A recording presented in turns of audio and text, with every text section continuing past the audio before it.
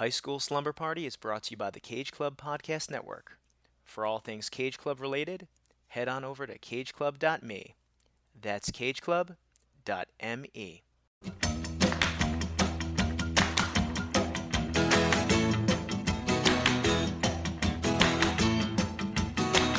I'm a gonna raise a fuss, I'm a gonna raise a holler about a working all summer just to try to earn a dollar.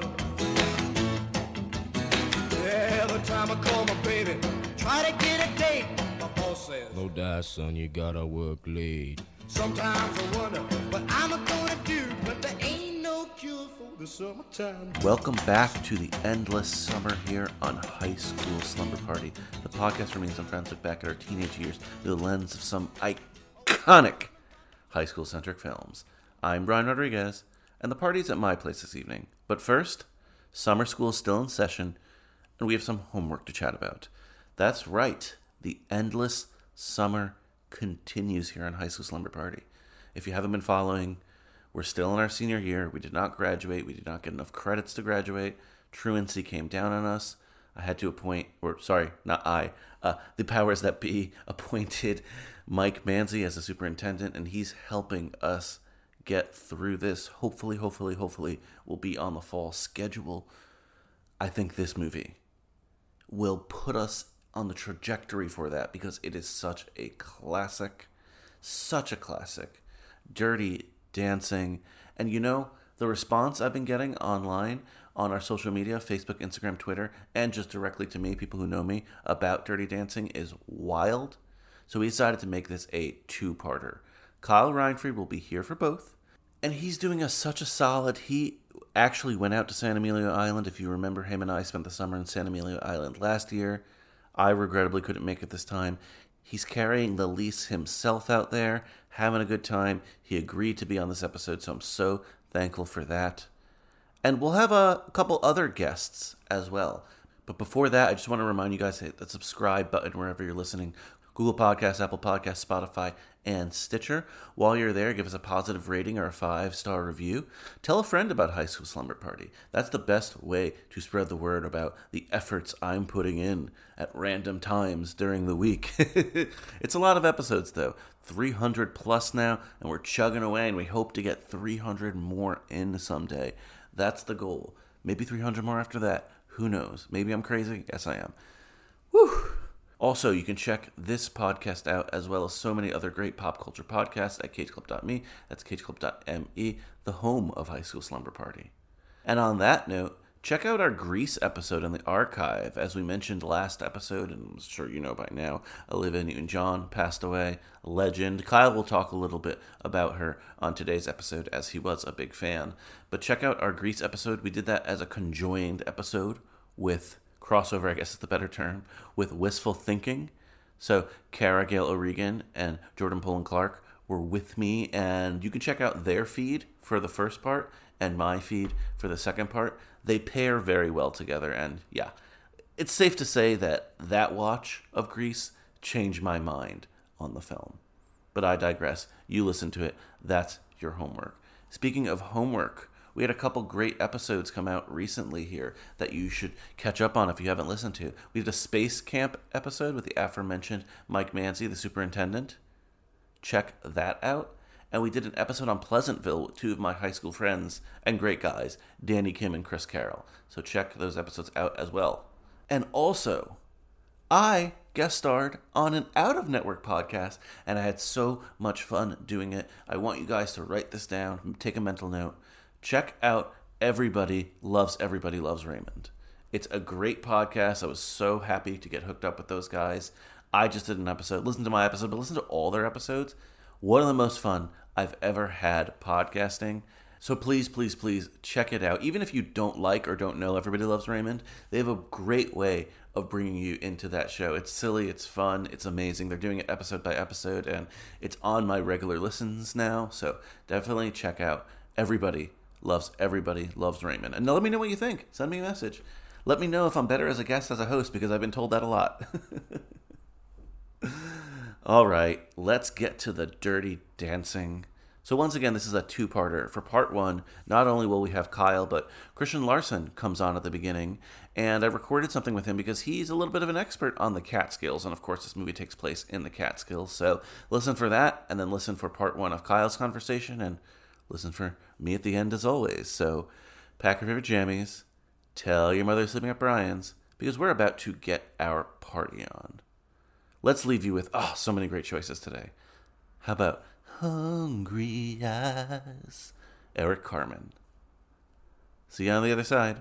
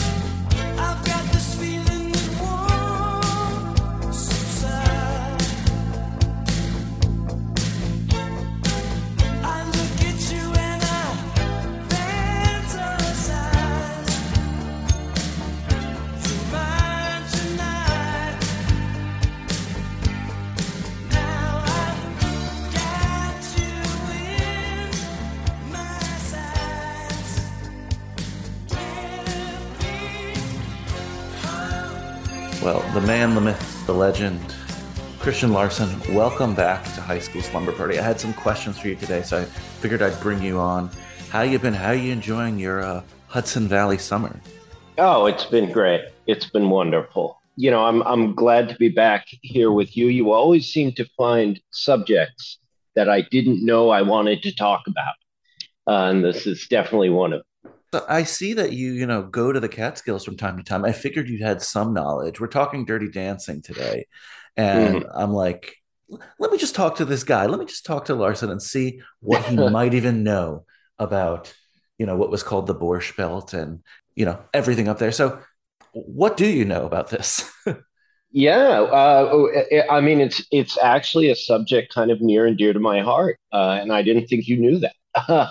When I was a kid, my family would go to the Catskills every summer for a week, and all our family friends, and relatives would be there. And this was the 80s and early 90s, so it was really after the prime time of the Catskill Borscht Belt. I mean, we never went to any place that was like one of the typical Borscht Belt hotels. But we saw sort of the decline of the Catskills firsthand, and that really happened in the late 60s into the 70s, or actually, no, I would say like early 80s probably was, because I remember as a kid growing up in the area, and you may have too, seeing the commercial for the Mount Airy Lodge. Yes. Yes, it's a song that any kid growing up in the 80s around here knows. That was the Poconos, I think, but it was kind of the same concept. It was a place a couple hours outside of the city where families, sometimes they were romantic resorts, but more often than not, they were the Borscht Belt ones where a family would go usually for about a month. And there was all kinds of activity there. I mean, obviously, they're most well known for the big name comedians that came out of it, but there was always stuff going on, classes, activities. And you see some of that in Dirty Dancing. There's like a dance class by the water, and a big talent show. Of course, there was always a big talent show. They just seem like these really cool places. I never really went to one of the Borscht Belt places, but it's something, as a student of comedy, you hear about the people that came out of there. I just read Mel Brooks's amazing autobiography, All About Me, which I highly recommend. Awesome. And he talks about getting his start on the Borscht Belt circuit. And his first job was, there was a specific job for a guy to hang out by the pool and walk around and make jokes with the guests. That's awesome. That was his job. And there was a specific Yiddishy name for it, which I can't remember, but I was just like, that's so perfect that was Mel Brooks's first Like he would go around, do a little magic trick, tell a little one-liner. He said at one point he dressed up in a suit and stood on the diving board with suitcases full of rocks and said, "This is it. It's all over for me. Goodbye, cruel world," and jumped in the pool.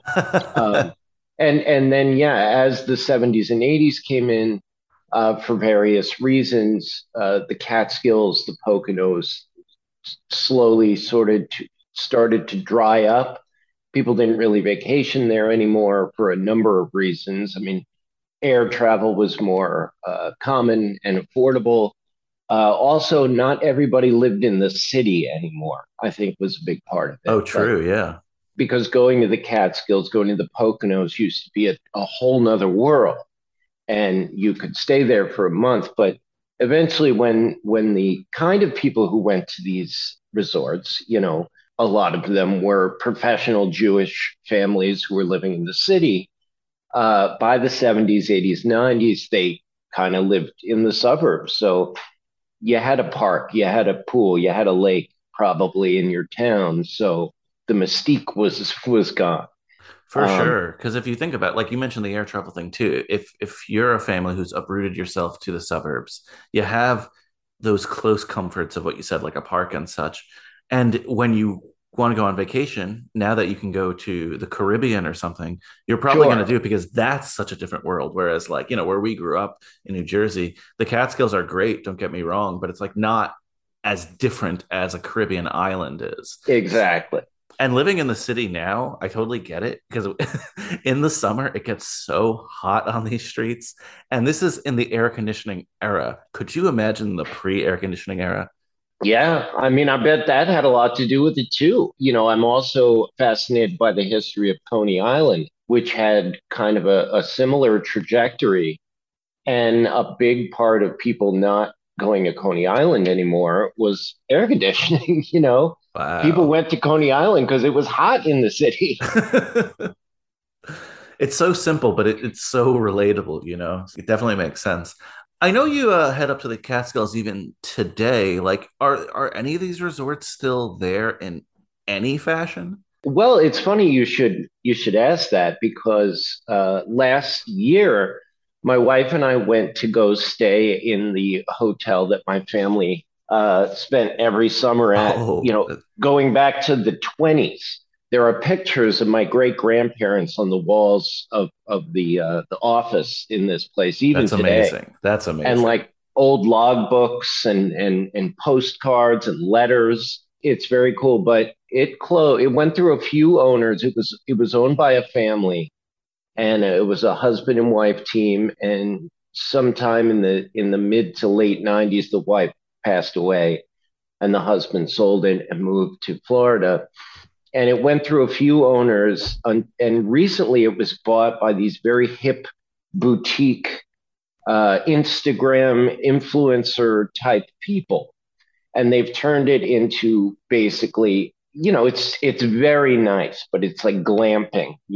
Gotcha. The old bar is now a dance club that goes until 4 a.m. On the weekends. There are craft cocktails being sold at the old bar, and it attracts. I mean, basically, we felt very old and very uncool because all of these people are like the hot young Instagram people from the city. And they come up every weekend and just tear the place to shreds and go back home.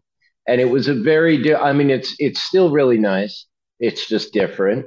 And I think you're seeing in a lot of ways you're seeing this around the Hudson Valley in general, but especially further up north and west where the real estate prices are lower, you're seeing people like this saying, why don't we buy an old motel for dirt cheap and fix it up and do our own thing with it, which is cool to see.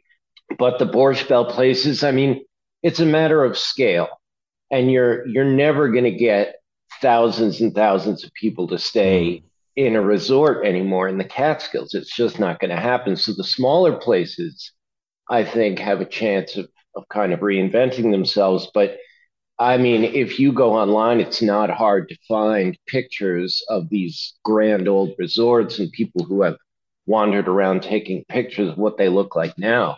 And it's sad, but it's something that just can't be a thing now. Yeah, a couple good points there that you make. And just going back though to, you kind of hit something with me.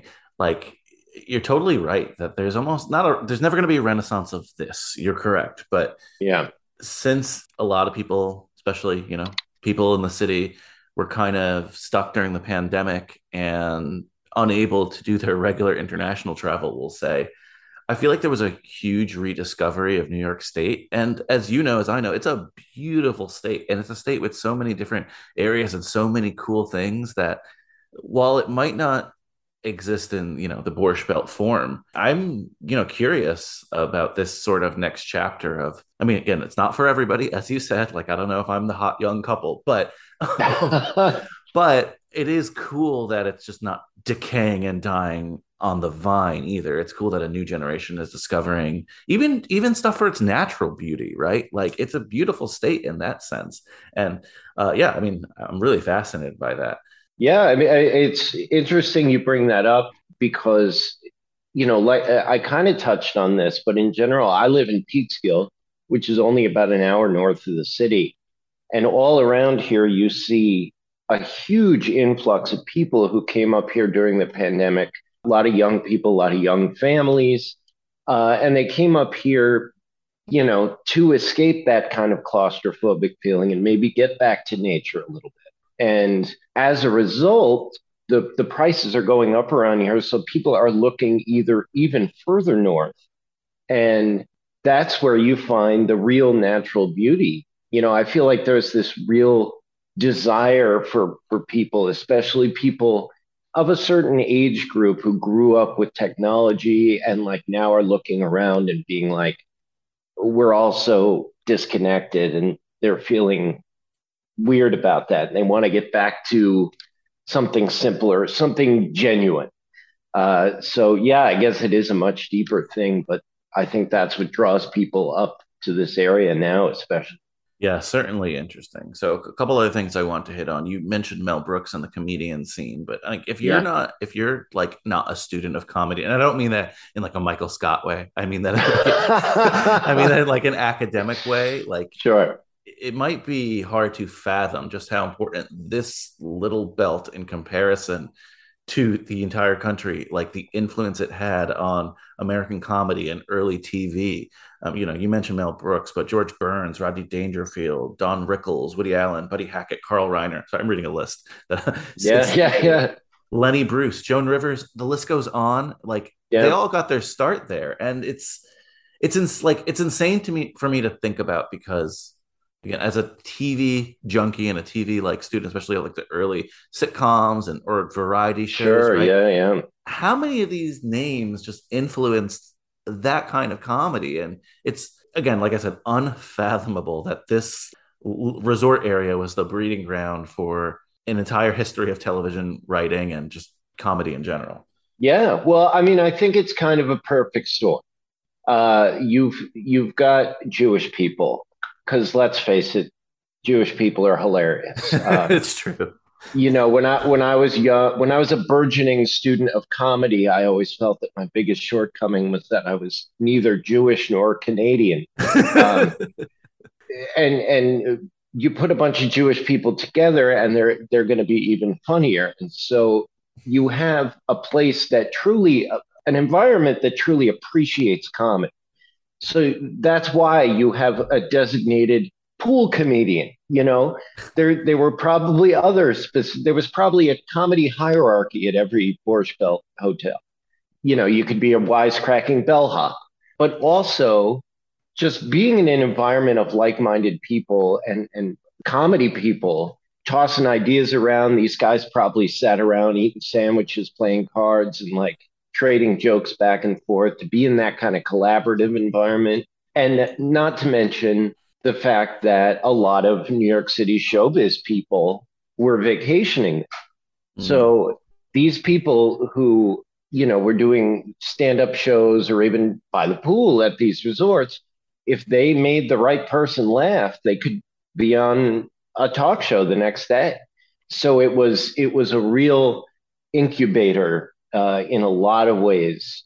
Like I said, just kind of the right place, the right people at the right time. You had these very talented people in an environment that brought out the best in them, and it was pretty easy for them to get recognized. Yeah, it's super awesome. Again, it's a topic that I implore all of you to just, Google yourself and explore. One thing I just wanted to quickly mention, another thing you should Google out there, like the history of basketball in this country too, is very influenced by the Borscht Belt, and I think less people even know that. There's a great little ESPN like mini documentary. It's really short about Wilt Chamberlain's summer as a bellhop at one of these Borscht Belt resorts, because Oh, wow. the resorts would play each other, and then they would start to like basically recruit the best basketball players as ringers. And I think they had a rule like you had to work at the resort, so they would give them like a token job, and then you'd have these amazing like NBA level games happening in the summer, which again, Wow. explore that too. This is a fascinating piece of the country, and if you're not from the New York area, maybe you don't know it as well, but you should. Okay, Larson, last thing. Dirty Yeah. Dancing. Any thoughts and notes on the film? Yeah, it was my grandma's favorite movie growing up, which always made it weird when the sexy scenes would come on. And I always associated it with my grandmother and awkwardness in general. So I kind of stayed away from it. And it's one of my wife Alyssa's favorite movies. So we watched it relatively recently for the first time in a long time. And I realized I loved it. It's great. It's just like, a classic love story. It's funny, it's moving, there are great performances, and I was no longer ashamed to watch it. So it's just great. And yeah, in a lot of ways, it does capture, like I said, I never went to one of these resorts, but it does capture sort of like the magic of being young and going away to one of these places, leaving it all behind and sort of being part of another world, having a summer romance, stuff like that. And it's also, and I didn't really think about it, but it is a good fit for this podcast because it is about somebody who just graduated high school. And a lot of movies touch on this idea of, now that I'm out, like, do I do what I was supposed to do, or do I do what I want to do, or do I do something completely unexpected? One Crazy Summer, which I talk with you about, Yeah. is kind of like that as well. But yeah, fantastic. Well, Larson, you are someone, for whatever reason, I associate with the summer. So happy to have you on this summer. I mean, your yacht rock playlist is great, but I've been rocking your pool party playlist a lot lately Yeah, on Spotify. I'm pretty proud of that one, the '80s pool party, because I was at a wedding in Aruba, and they had the most amazing pool with like neon lights and a swim up bar. And somebody was DJing, and they were playing just the worst music. And I remember thinking, like, if I was DJing this party, what would I play? And as soon as I got home, I made that playlist just in case I ever end up in a neon soaked Arubian pool with a swim up bar anytime soon. Well, I'll tell you what, a couple of times it's come in handy for me. Not in that, I wish in that environment, but a couple times I've been at a family barbecue or something of that nature, and someone's like, "Hey, Brian, do Mhm. you mind controlling the music?" And I'm like, "I got the playlist for you," and everyone always loves it. So Well, thank you for I that. am that's wonderful to hear, and thank you for accommodating my rambling today. Like I said, I didn't even know I had this much to say about the subject, but as a fan of both comedy and the Catskills, it was a pleasure speaking with you on it. Now, I don't know if there's anything you want to plug, but I know you're doing some very exciting things. So, anything you want to say? Well, just for now, nothing I want to go on the record about, but if you want to read my articles about local politics in the Peekskill area or arts organizations, I write for a hyper local paper called the River Journal. You can go to riverjournalonline.com. I also host a podcast with them where I speak with interesting local people. So it's pretty cool if you live around here or if you just want to hear my voice more. We love hearing your voice here in High School Slumber Party. So thanks, Larson. Really appreciate it. Yeah, absolutely. Thank you.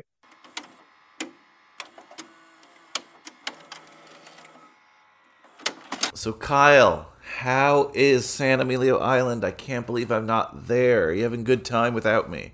Oh my God, Brian, your voice is just. Forget that she's like the wind, you're like the wind. It's lonely out here in male camaraderie, but I am chumming it up with all the wives that stay here week long. Always your specialty on San Emilio Island. And I see you've been hitting up the old San Emilio karaoke. Oh, tons. That's my aphrodisiac, you know? All right, so I got a question. Obviously a lot of questions today for you, but my first question is a San Emilio Island related karaoke question. So, you're at the karaoke bar, right? Mm-hmm. And you see a beautiful divorcee. Maybe she's a coastal grandma, maybe she's divorcee, we like to say. Sorry, divorcee. My apologies. That's how long I haven't been there. What is your karaoke song that might entice her to at least maybe say you did a good job and start a conversation or whatever? In Top Gun when they're like, you lost that love and feeling. What is your song for that moment? My two biggest ones are Can't Fight This Feeling Anymore by REO Speedwagon. Nice. That gets them going. That's a time machine right there. All right. I shave my beard, leave just a mustache. I sing Can't Fight This Feeling. I put on a jean jacket, a jean Hawaiian shirt. That'd be amazing. They should make those. They should. Tommy Bahama, if you're listening, Tommy, make it. Come on, Tommy, you're fucking up. And then, oh boy, Try a Little Tenderness, Otis Redding. Nice. Yeah, I got some 60s, some 80s. I'm sure I definitely have to peruse my list. I'm sure I got something in the 70s. So just getting that whole, that plethora of women that just want to feel young again. Not that I'm young, but younger. Younger than the demo, that's for sure. Speaking of, 70s and 80s sounds, and maybe someone who would have fit in that demo if she walked into a San Emilio karaoke bar. Unfortunately, she won't get the chance because we learned today that Olivia Newton-John passed away, and I kind of just wanted your thoughts. I know. I don't hear from you that much this summer because I'm just out here on San Emilio, single island, and and you hit me with this news of my poor Olivia, one of my top dream women. Oh yes, passed away today. Too young. I read about her. She was battling with breast cancer since the early 90s. Wow. God bless her. Supposedly she was in a lot of pain, so hopefully, she's in no more pain anymore. And truly just an amazing musician and actor. And obviously you've talked about Grease on here, so yeah. Yeah, I was going to ask, is there a favorite Olivia Newton-John role? Is it Grease? Yeah, that's just so iconic. I feel like how most people were probably introduced to her as. Yeah, I would think so. Especially if you were born after the movie or you were young when the movie came out. Because, sure, she had a singing career already, but just that role is just so iconic. And do you have a favorite Olivia Newton-John song? Magic. Hands down. Oh, love Magic from Xanadu. Hard to believe that it's magic. Nothing can stand in our way. Oh, when that fucking kicks in, that is a sexy song. That is a song that I have dreamt to making love to an older woman with. So, and I don't know why it's not in there yet. And I got to make sure it's on one of my. I definitely put that on my Ham in Bed Spotify playlist. Plugging that now, but yes, Kyle, your Ham in Bed Spotify playlist. It's all my ham playlists, but tunes that one would hear if they were in the bedroom of a one Kyle Reinfried on San Emilio Island. And me and our mutual friend Dow on his fiance and my wife were in the car upstate and listening to those tunes. And you guys pulled over and just had an orgy. No, that did not happen. But it's a great summer mix regardless. So yeah, definitely your Spotify mix, and we salute Olivia Newton-John. Definitely a queen of soundtracks as well. And we're talking a movie today that has a killer soundtrack among other things. Soundtrack, yeah. I own it on vinyl. I might own it twice on vinyl because sometimes I do that. Like, I'm like, do I have it? It's only $3. Let me just get it. Well, if you do, give it to me because I don't have it on vinyl. Ooh. And of course, we are talking Dirty Dancing today. Kyle, what is your history with Dirty Dancing? My history with Dirty Dancing. Wow. I can't say for sure, but this feels like a Reinfried family movie night. It does. You saying Reinfried made me realize that you didn't introduce yourself. Okay. Introduce yourself. I thought quickly. of that, and yeah, exactly. Okay, well, this is Kyle Reinfried, class of 2005 from Northern Valley Regional High School at Old Tappan. Go Golden Knights. People who are fans of the show know you, and that's why I forgot about it. But yeah, so sorry. Reinfried family movie night, really? Dirty Dancing. Yeah, I think so. I know this was definitely on VHS also in our house. This was, my sister loves this movie for the sheer matter that Mount Holyoke is mentioned. She went there, of course. Yes, my sister's undergrad alma mater. It's also mentioned in Van Wilder, fun fact. Oh. They just say those slutty Holyoke girls. But anyway, I digress. That's a college movie. We're at High School Slumber Party now. My history from it there. Definitely a movie that totally didn't understand anything about the abortion, subplot of the movie. We'll definitely talk about that. Yeah. And then, just history with it. I mean, I definitely liked Patrick Swayze as a kid. I mean, I love him now. I still love him. But there was something about him. I'm trying to think of if this was the first movie I'm introduced to him in. Did you see Ghost? I love maybe? Ghost. Ghost. Yeah, Ghost is definitely up there. Yeah, it's either this or Ghost, I would say, were the first two. And then, recognizing that he's in Outsiders and Red Dawn, and then and Roadhouse, which, by the way, I not to go too off tangent in the beginning, but I just put Patrick Swayze, King of the 80s ? I mean, this guy just fucking ruled the 80s and the early 90s. Did. But the 80s, obviously there are some titans of the 80s. I guess he just stood out because he wasn't Arnold, he wasn't Sly, he wasn't Van Damme, he wasn't Bruce Willis. I guess he and Bruce Willis are more similar than the rest of those guys I just named, because they were more average Joes that could kick some ass. But Swayze, what sets him apart to me is just the dancing. He's so it's in his fucking name, Swayze. He's fucking Swayze, man. Those hips. He's those elegant, hips though. Even when he fights in movies, he's elegant. Oh my god! When he rips out a throat in Roadhouse as if he's gonna do a one-handed hold of the final move in Dirty Dancing. I mean, he studied ballet, and and you could see it in his movements. So my history quickly is that I don't really have a big history. Honestly, the first time I saw this movie was a couple of years ago. Really? Yeah, my wife's a big fan, and I tried to think about why that was the case.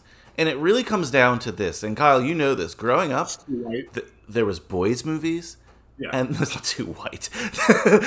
There was boys' movies and there was girls' movies. And you grew up in a mixed household, if you will. You have a sister, right? I grew up with 3 boys.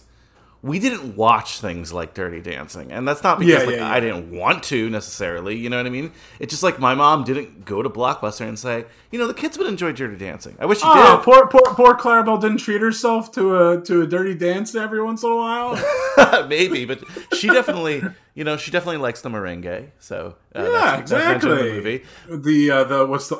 What's the ridiculous one that he's I wrote it down in my notes somewhere. Something. It's something stupid. Polanco, something like that. Yeah, exactly. Plancha? I don't know. Oh, I love a plancha. No, but I get it. I get what you're saying, yeah. And it was definitely a movie that she saw and she liked, but just, I guess, didn't think we would have an interest in. I'm sure if I had a sister, I would have seen it, but alas, like, again, I only saw it as an adult, and I'm like, wow, you know, I don't know why it took me so long to see this movie, but it's an iconic movie. It really so is. iconic. Between the soundtrack, there's a couple of like key lines, the imagery in the movie. I mean, when they are like mouthing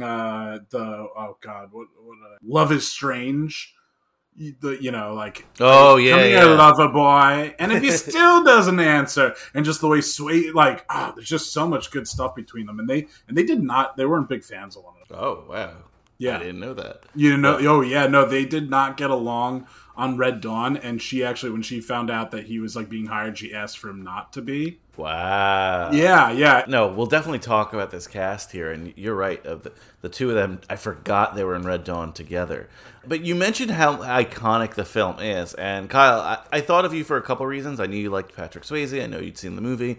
We talked about Dirty Dancing a little bit. I remember when we were talking about another film, Crazy Stupid Love. Do you remember Crazy Stupid Love? Oh, of course. I mean, Daddy Goss is arguably like a modern day Swayze, and nothing against Swayze, but I mean, Ryan Gosling is an incredibly talented actor to boot. Not that Swayze isn't, but he's just so many even like elite movies at this point. But Gosling, right? Like when he does Crazy Stupid Love, and just whatever this romantic comedy, for whatever reason, for like you, me, and we'll say that demographic.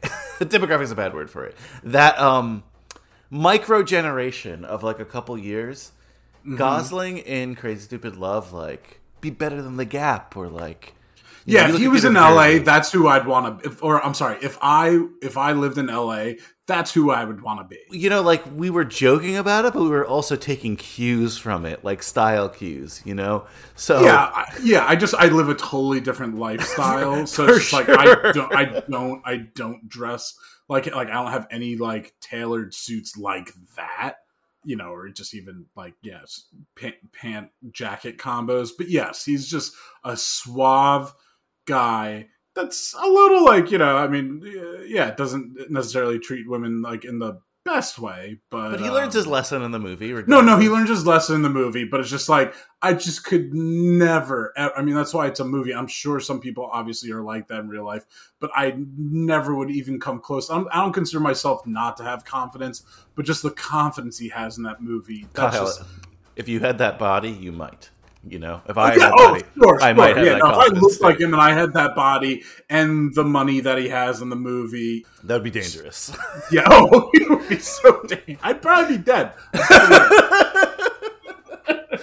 But in the movie, him and Emma Stone, you know, whatever, they have like meet cute or whatever, and there's one point where one of the greatest acting combos. And they're back at his house, and he admits that his go-to move is that he could do the lift from Dirty Dancing, and good scene, cool scene. But yeah, I just was thinking about that because that's when we've talked about this before. and the other one that stands out to me, and it's you know, with Sweet Sorrow Now. It was the greatest part of what was just one of my least favorite Super Bowls of all time, where the Eagles and the Patriots played one another. But Odell Beckham and Eli Manning did it in a commercial. Oh, yes. During that, and God bless him. And then even oh God, why am I blanking on his name? He ended up going to the now Commanders. Landon Collins on the sideline, just like looking at them, like just like being like, "Oh, what? Check this out!" And it just Eli is Swayze, Odell is Jennifer Grey, and it's just amazing. It was my favorite part of that Super Bowl because I was a trash Super Bowl because of the Patriots and the Eagles. Anyway, oh man! So this film wanted to do it because it is a summer movie, and it was just giving me the feels. I was upstate. And I was thinking about it, and happy you joined me for this. But if you're somehow not familiar with Dirty Dancing, maybe you grew up in a household of boys as well and just have not heard of it, I'm going to read the back of the DVD, and we'll get into it.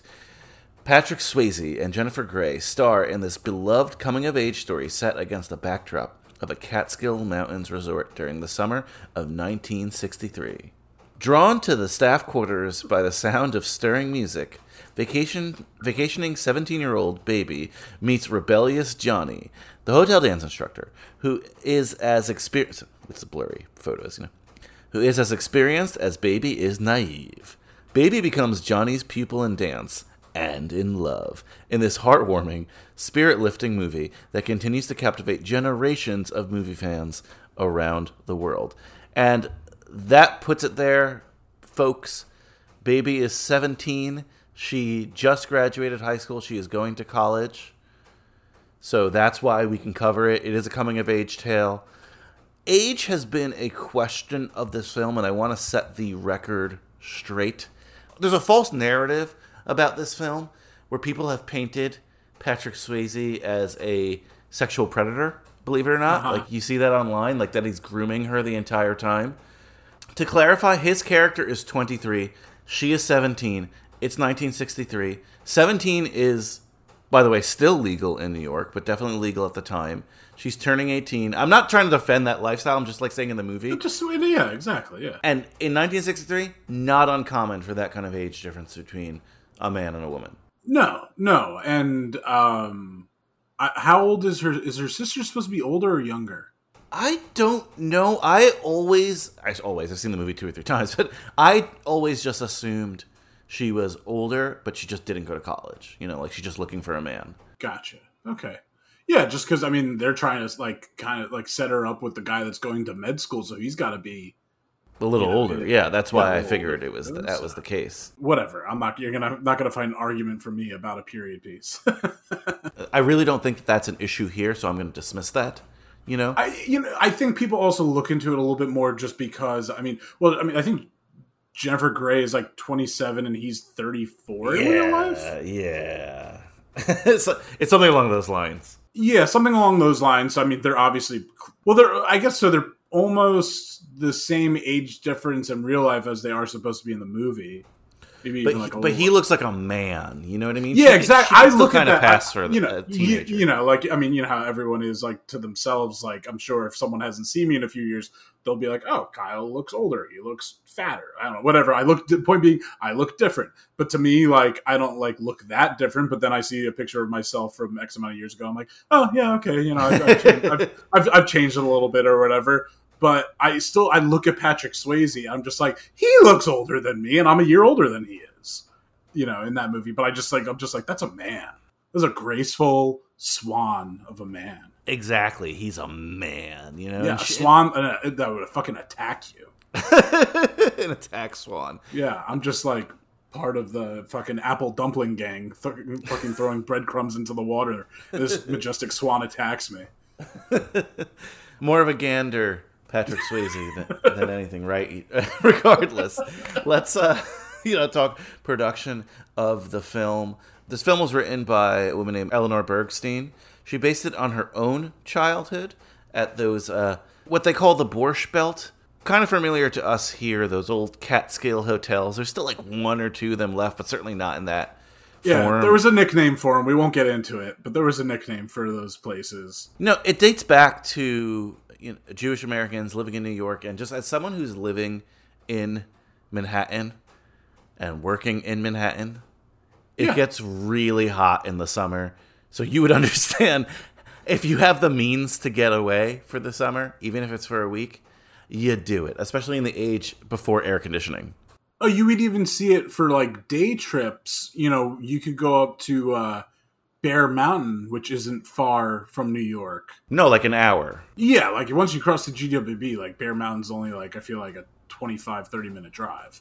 But, you know, that people would go up there and just they had like a public pool and the picnic areas, and people would just even go there for the day. Just to escape the city and just the soundscape and everything like that. This movie is really one of the biggest reminders of that culture that doesn't exist anymore. There was that show on Amazon about like the Catskill. Oh, Red Oaks? Oh, was Red Oaks up there? I was thinking of the one with the lady comedian, Miss Maisel. Oh, I'm sorry. No, Red Oaks is like an 80s period piece, and it's supposed to take place like right around. They shot it around where we grew up. Oh, yeah, that's right. Like right around there. And I think Jennifer Grey's on that show. Oh, cool. Fun fact. Yeah, but anyway. Sorry. No, Miss Maisel, they go up there a lot. Yeah. Also, like, I always think of it, that stupid Catskill comedian from Wet Hot American Summer. That what's his name plays? Like, arts and farts and crafts, right? Yes, well, that was the whole thing. That's where a lot of comedians, especially Jewish comedians, went to like make their bones and just like write a lot, and kind of, I'm sure they were like put up, and it was like an affordable place, and probably nice for them to get out of the city for the summer. But that, I mean, that's where like Jackie Mason, Woody Allen, all like, Dangerfield, all I'm sure. Yeah, Dangerfield, I'm sure. Probably even Mel Brooks at one point. Oh yeah, Mel Brooks. Yeah, no, I've seen pictures of him up there. Carl Reiner, I'm sure. Like that they were set, that really influenced not just comedy in the New York area, but comedy in the English language. Let's be frank. Really, a lot of that comes from the Catskills, but it has such a unique history. I was happy to talk with Christian Larson about that. But it's so cool to see it in this movie. As I'm sure you read, Kyle, and you watched which I didn't, you watched The Movies That Made Us, right, about this? Yes, I highly recommend checking that out. After you watch the movie, it's a fun little way of. I'm not the biggest fan of the show, like the format that they do, but it's fun in a world that we don't have many. Unless you buy the hard media, you don't have access to special features anymore. It feels like early on special features kind of thing. Yeah, for sure. I mean, I like the series. I like the toy one better, honestly, because maybe I'm too much of a podcast snob where, where I'm watching it and I'm like, I knew that, whatever. But it was not filmed up in the Catskills, as we talk about it so much. It was filmed in North Carolina and Virginia, which I found interesting. Yeah, just much cheaper down there because, by the way, this movie came out the day you were born. Yeah, I saw that. August 21st, 1987. This is my birthday movie. Literally, This movie is as old as me. I think mine's RoboCop. It could be RoboCop, Kyle, but I looked this up, and for me, I was like, what was the number one movie when I was born? And movies were released so much differently then that like new releases were rarely number one. It took a couple weeks. For me, it was Richard Dreyfuss, Emilio Estevez, Stakeout. Are you familiar with that one? You know what? I've never seen it, but I've heard the name. I feel like I've seen the poster. I've only seen like the cover at Blockbuster. Yeah, but it's perfect for me. Whatever. Yeah. Emilio Estevez, Richard Dreyfuss. I feel like they're my peoples. Richard Dreyfuss. He probably went to the Catskills at some point. And then your movie. Let me see. So if RoboCop came out on your birthday, Kyle, RoboCop is your Dirty Dancing, right? Like. It came out on your birthday, but it wasn't the number one movie. Your number one movie was... Ooh, what is it? 3 Men and a Little Baby? No, you wish. Venture another guess?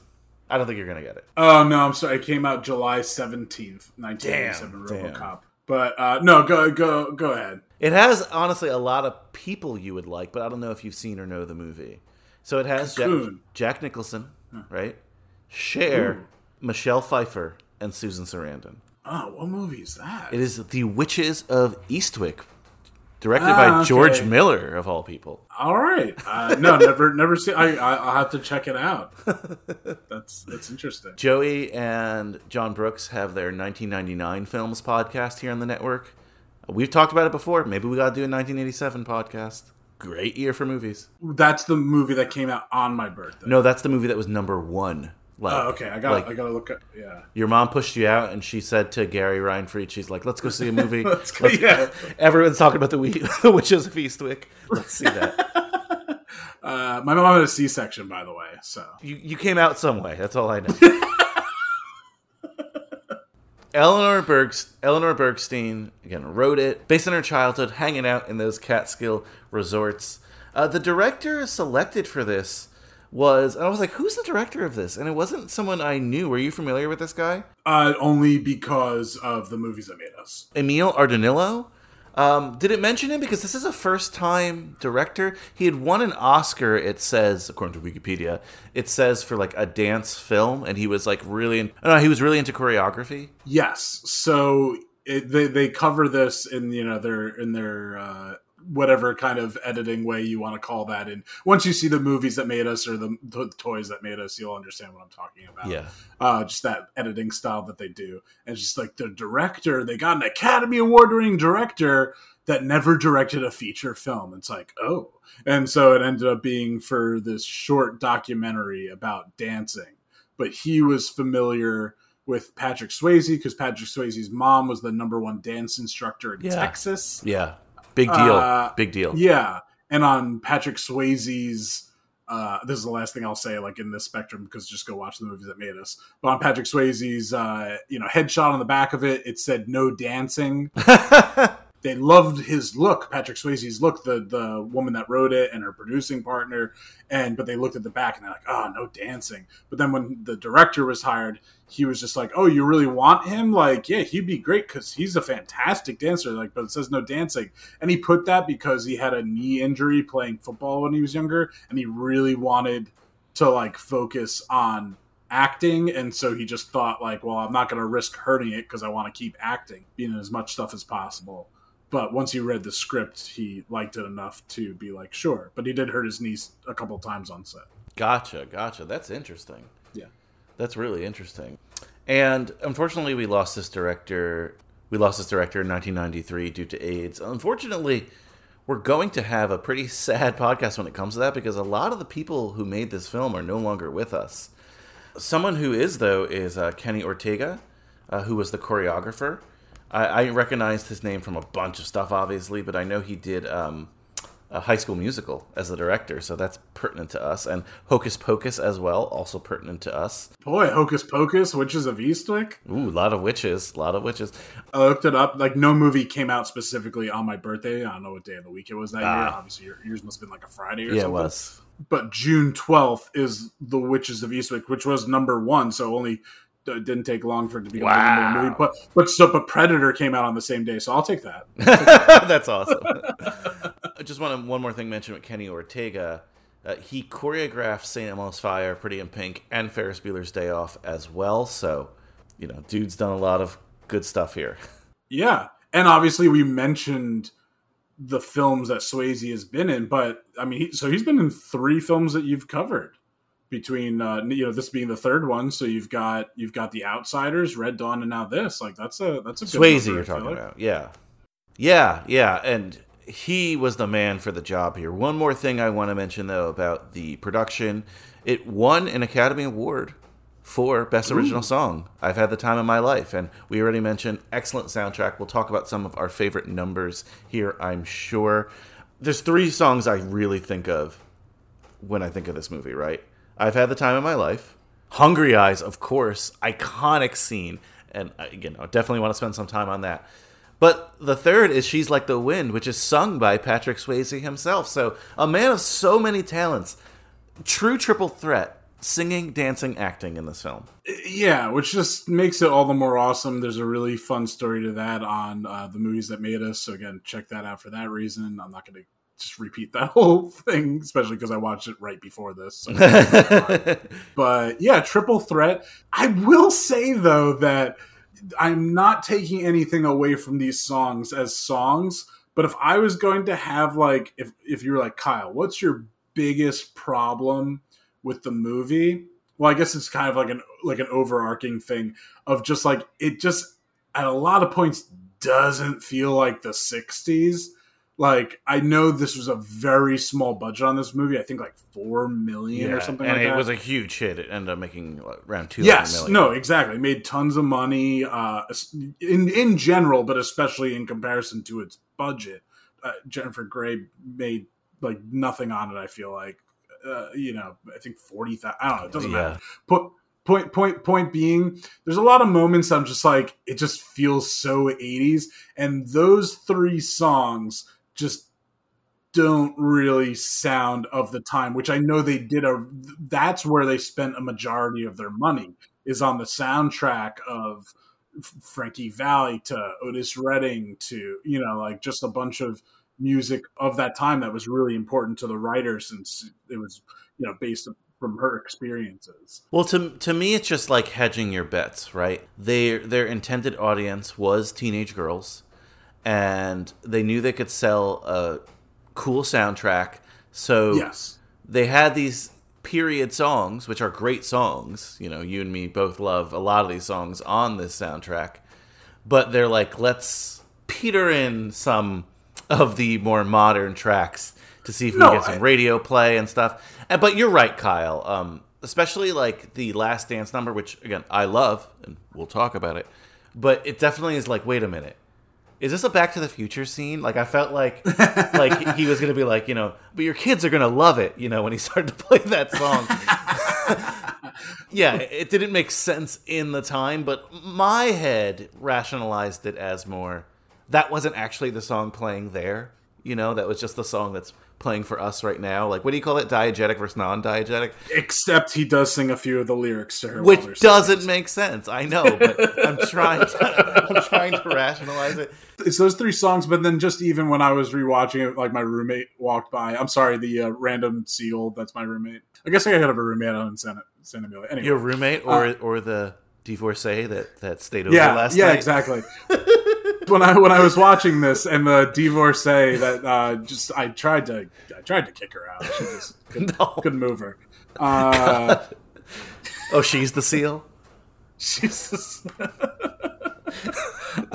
but point being, like, just some of their outfits, like, the movie starts off, it's really like, it's 1963, it's before JFK has died, like, they're really setting the tone in the scene, and like, before innocence is lost, and I'm just like, and I understand Dirty Dancing was happening at that time, I'm not questioning like the movement, but still just some of the outfits, I'm just like, just even like the like unitards, leotard, whatever you want to call it. Yeah. When the three of them are dancing together, which is also one of the sexiest scenes of all time. That blonde, by the way, is like, it's just a lot of those moments. Just even like some of the sunglasses some of the people are wearing, a little bit of the hairstyle. Like, Swayze has like the curled back, but he still kind of has like his 80s mullet to him. It's 100%, 100%. But this is not like a James Cameron Titanic style period piece. Okay? No. You just bringing up the music, then just felt like that was the time to bring. If I had any, but I don't care enough. I mean, that's the same to bring up a movie of the late great Olivia Newton, Grease. The movie starts with a Frankie Valli song that sounds more like the late 70s. Grease and like, with the same intention, exactly. Right? Like, oh, we don't know if these are gonna be exactly hits. We need that hit song, we need that radio song. Let's get a guy that's like, he was kind of had a little bit of a resurgence at that time as well. I think that ended up winning Best Original Song, so very similar in that sense.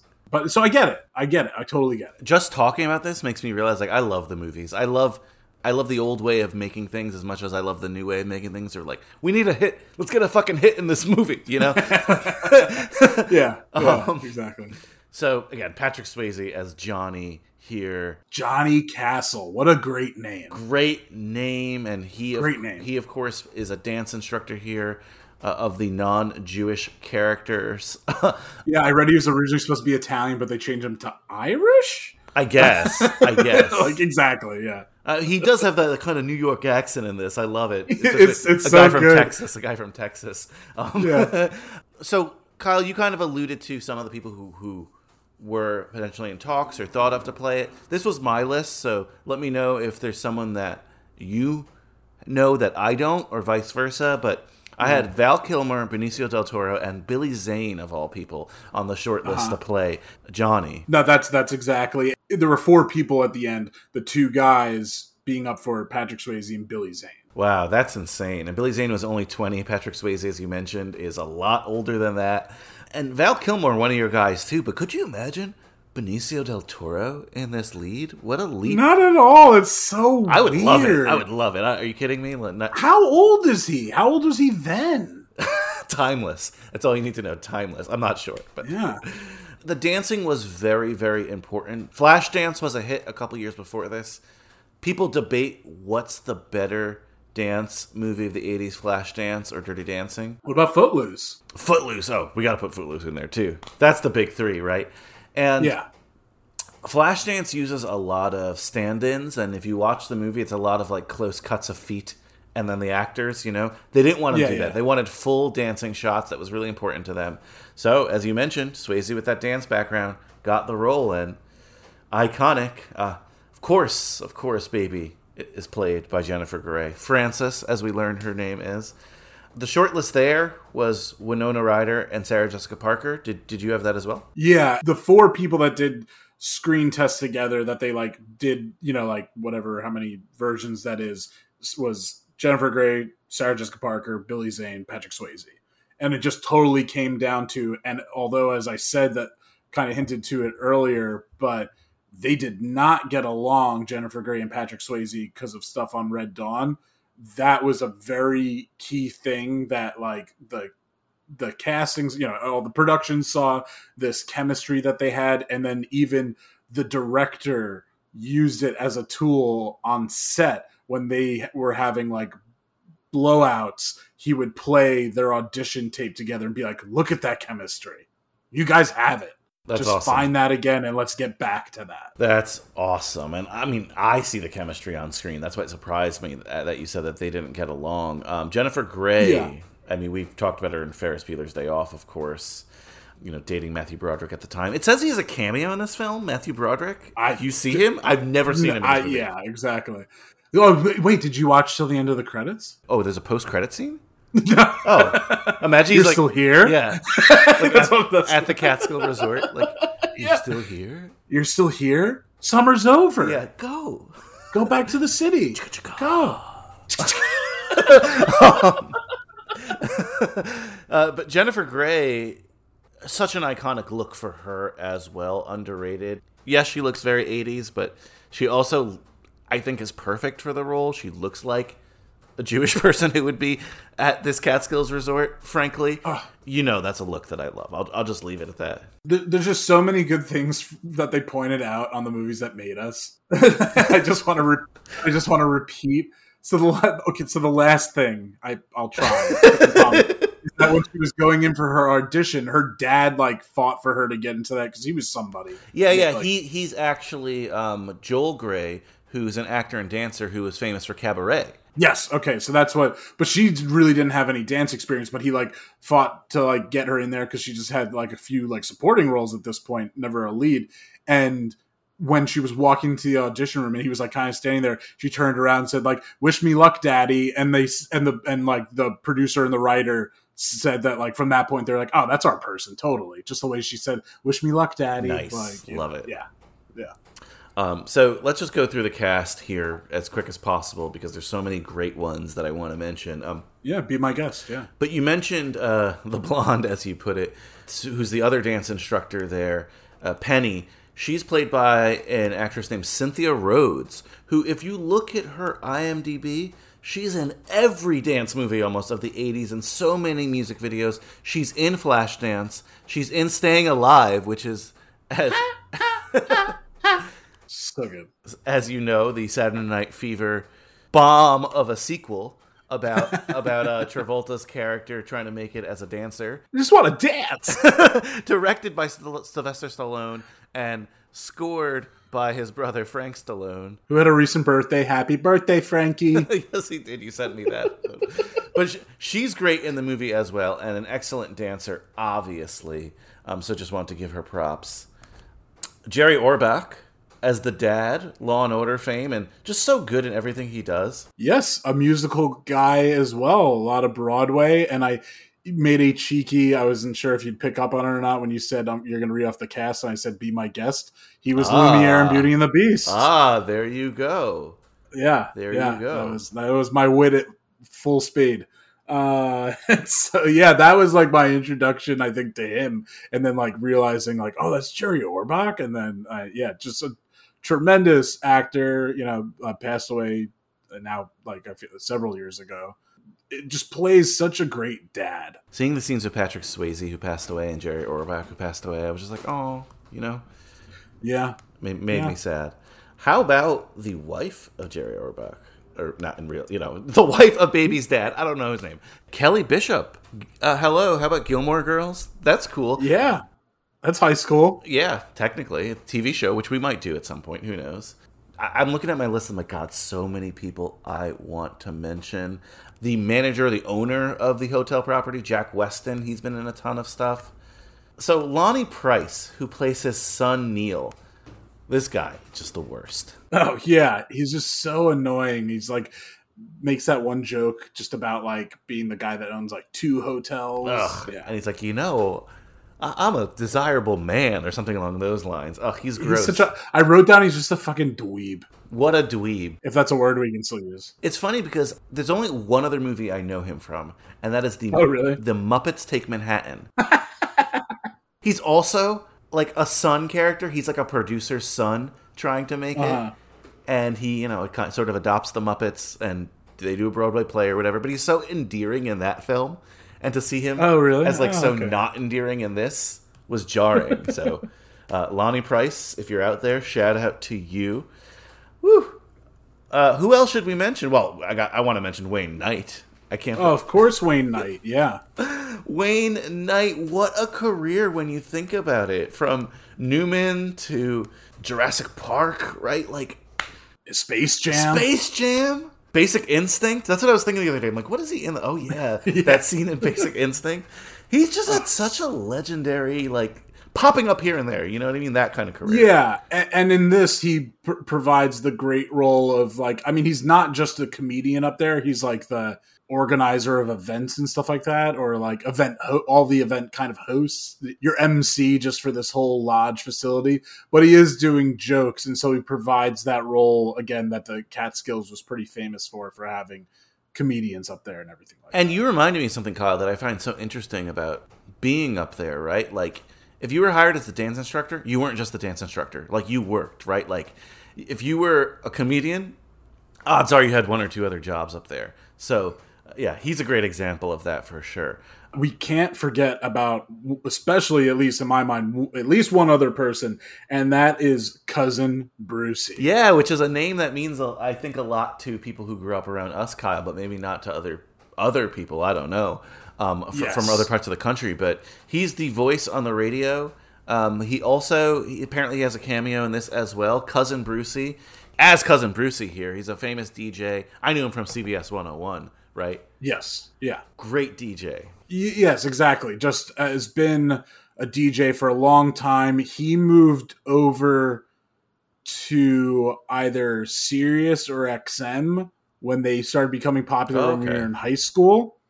And because he wasn't on the station, I remember we were seniors in high school, and I would drive to the high school a little early and just like take a nap in my car beforehand, just because the lines would get long to like dropping people off. And so I would listen, the 5-minute drive or whatever. But then in my car while I was like trying to take a nap before school, I'd be listening to CBS FM 101.1, and that they had Mickey Dolenz at that point. Oh wow! Really? for a year. But point being, in our senior year of high school, CBS FM 101.1, the oldies station, became Jack FM. We put the BS in CBS. Oh my god! And that lasted for a year, and then it became back as an oldies station. But it was no longer 50s, 60s, and 70s. It was 60s, 70s, and 80s, and now it's including like 90s and even I think some early 2000s stuff. Crazy. Makes you feel old. Makes you feel old, but it's like doing the same. I mean, yes, that stuff, even, something from if it's 2001, 2002, it's 20 years old, so I get it. But, I think it's just even to obviously expand their listening audience. But yeah, Cousin Brucey, just one of the most famous disc jockeys of all time. I just always loved listening to him growing up. Such a warm voice, and he makes a cameo as the magician early on. Oh, okay. That's where he is. Because I really didn't know what he looks like, to be honest with you. Yes, you hear his voice in the drive in the beginning, but then he was originally maybe supposed to play like the Wayne Knight role. Oh, okay. And then something happened, and maybe, who knows, scheduling, something like that. Maybe he wasn't good enough to be acting it. I have no idea. So then he's the magician, and you get to hear him as himself in the beginning. Awesome. We've talked a lot around the film, so let's talk about the iconic moments that make Dirty Dancing the cult classic it is. I mean, it was a hit, so I don't think it's a cult classic, but the beloved hit that it is.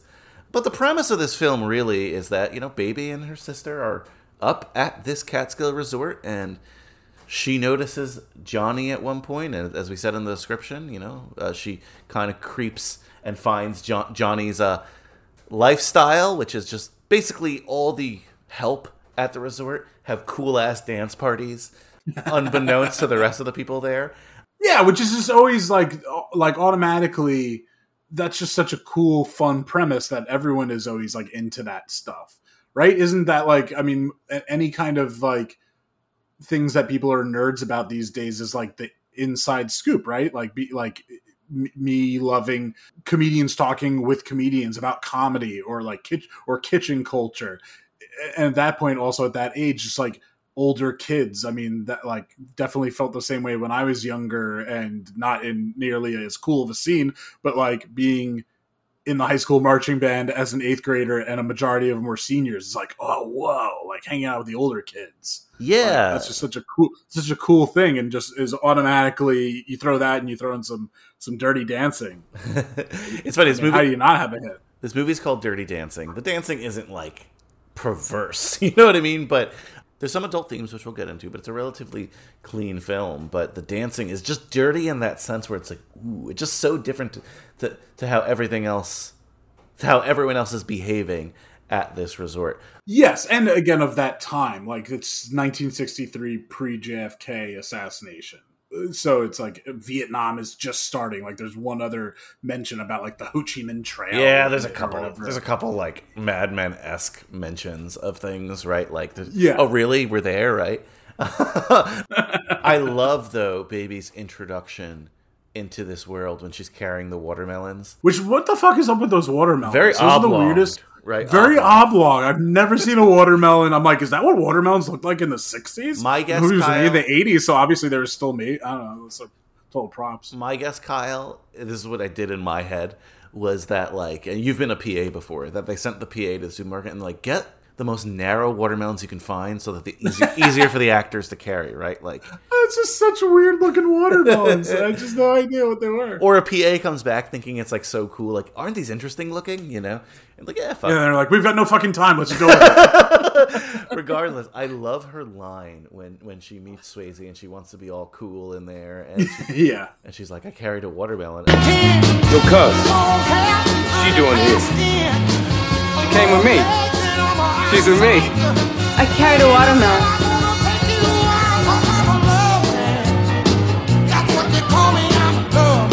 Carried a watermelon. I think she acts so well in this scene because she seems like oh, I fucked it up, you know. Oh, so good. Yeah, she then because she doubles back and like and she's like, I carried a watermelon, like, you know, that like that verbal questioning out loud, like, what the fuck did I just say? Yeah, she's great in this movie in that like nerdy sense, in that like I can't dance, which again supposedly she really like couldn't, so that we are kind of experiencing her like learning those dance moves and everything like that. Just so many great moments captured between the two of them and her in this role. Yeah, and the dancing really, you know, no pun intended, really kicks into gear with the plot where Swayze's dance partner, they used to date, but they're not together anymore.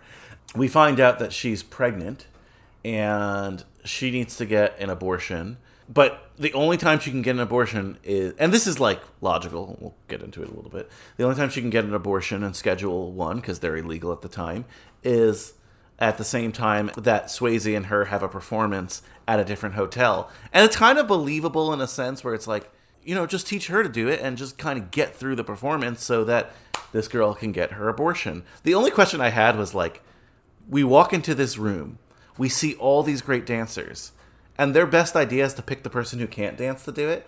Yeah, exactly. And I was trying to think, oh, maybe they didn't want to let other people in on the secret, but you could let one more person in, okay? To make it. Yeah, well, that falls under the category of like plots of movies, as you've brought up to me in one of our favorite movies, The Birdcage, and how like no one knows how to cook. It's like you've got a restaurant downstairs. Yeah, like he makes bar, Agador cook, and yeah. it's great comedy, but it's like, wait, yeah. You hired a chef, and even if he's not a great chef, he's better than frickin' Agador, regardless. Yeah, I was watching this movie, but this happened to be like the one point I was like, I think I was like also reading some facts on my phone, and I look back up, I'm like, because like I saw her get the money from her dad. I'm like, wait, is part of it that like she's like, well, you can take this money because he'll also be giving me the dance lessons. Yeah. You know, like if that was like part of the excuse, but again, still, if you really needed a dance partner for that one quick performance, several other people to choose from. Yeah, he could have still given her lessons, you know?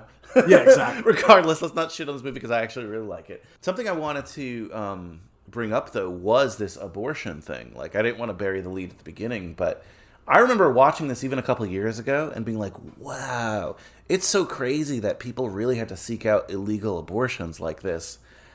And then, unfortunately, things happen in this country where we could be going back to this. Very well likely we are in some states, and it's terrible to think about. Actually, a lot of pro-choice groups have said that this movie is an excellent example of how dangerous that can be, and just really what things were like before Roe v. Wade. And, you know, hopefully we're not going back to that. But yeah, I mean, I didn't expect Dirty Dancing to be so sobering, is my point. No, you're right. Like, to have this subplot, or this kind of driving subplot of this abortion, and and like you said, you forget that.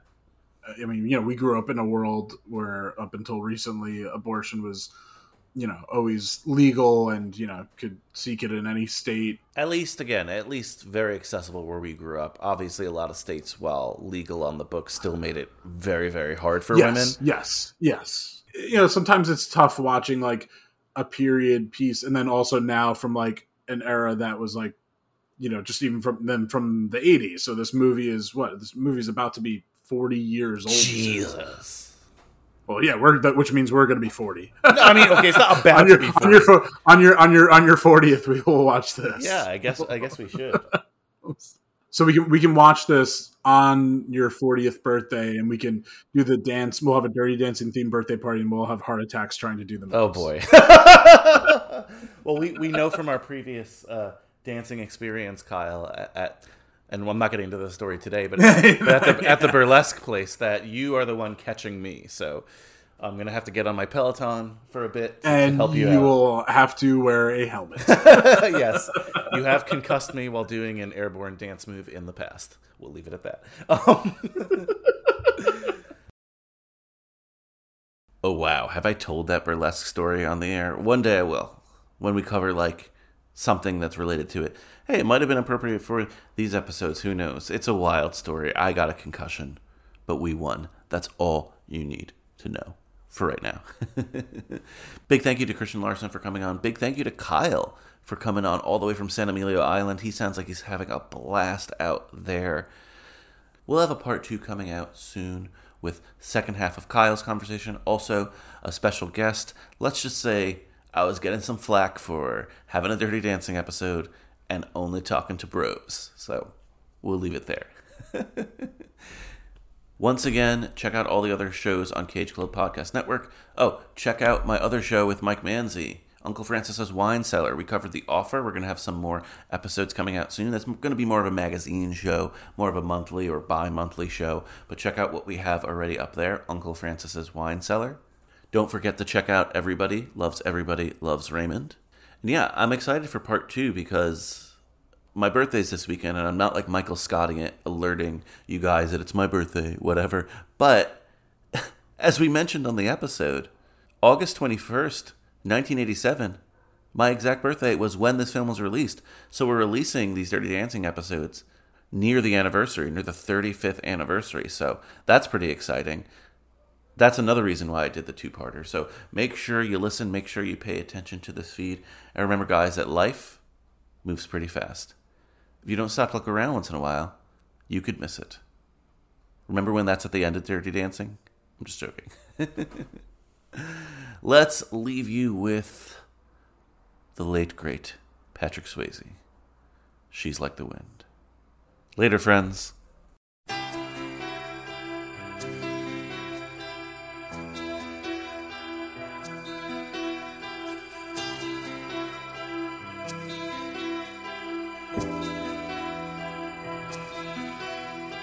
She's like the wind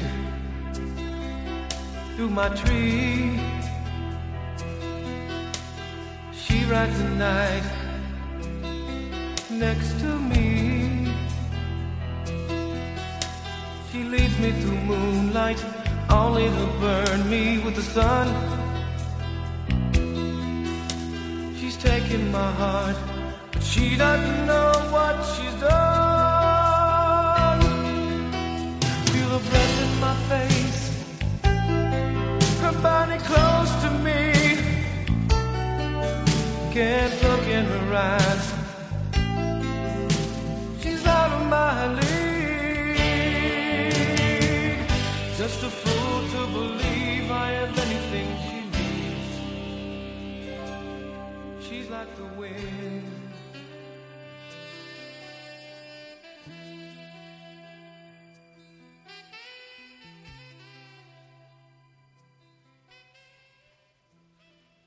You're still here?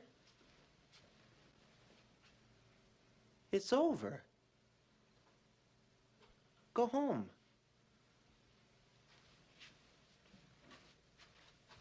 Go.